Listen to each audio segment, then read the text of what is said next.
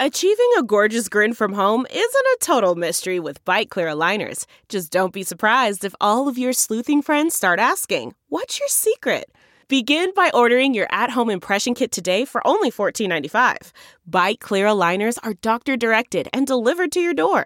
Treatment costs thousands less than braces. Plus, they offer flexible financing, accept eligible insurance, and you can pay with your HSA FSA.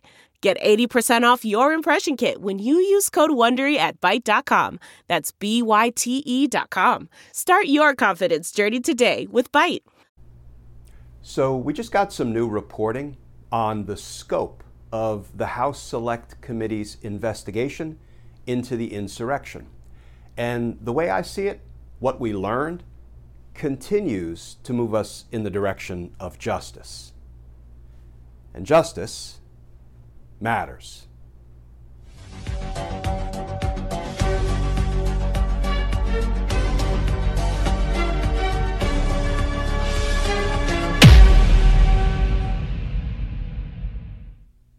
Hey all, Glenn Kirshner here.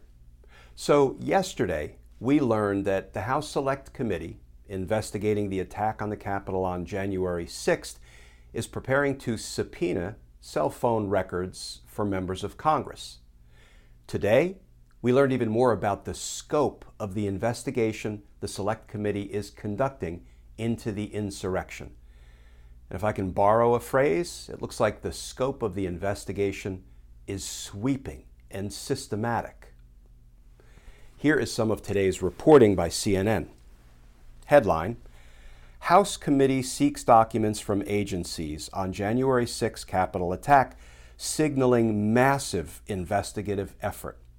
And here is how that article reads in part.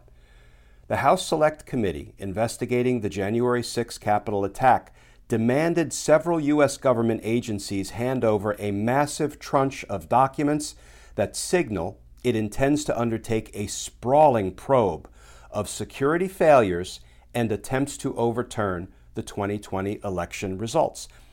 And then let's look at just some of what's being demanded by Congress, by the Select Committee. Several of the letters request all documents and communications related in any way to Trump and members of his family who served in official roles at the White House, including former First Lady Melania Trump and top advisors Ivanka Trump and Jared Kushner. Some of the former president's other children and their spouses, Donald Trump Jr., Eric Trump, and Laura Trump, are named as well. The committee is also seeking records related to then Vice President Mike Pence and a host of former White House officials, including former Chief of Staff Mark Meadows, as well as of the former president, who have questioned the validity of election results in key states where Trump lost. Among those listed are also Rudy Giuliani, Michael Flynn, Steve Bannon, and Roger Stone.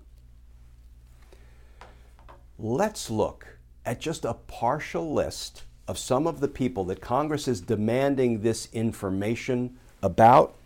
And this demand, I predict, is a precursor to a subpoena if the information is not forthcoming.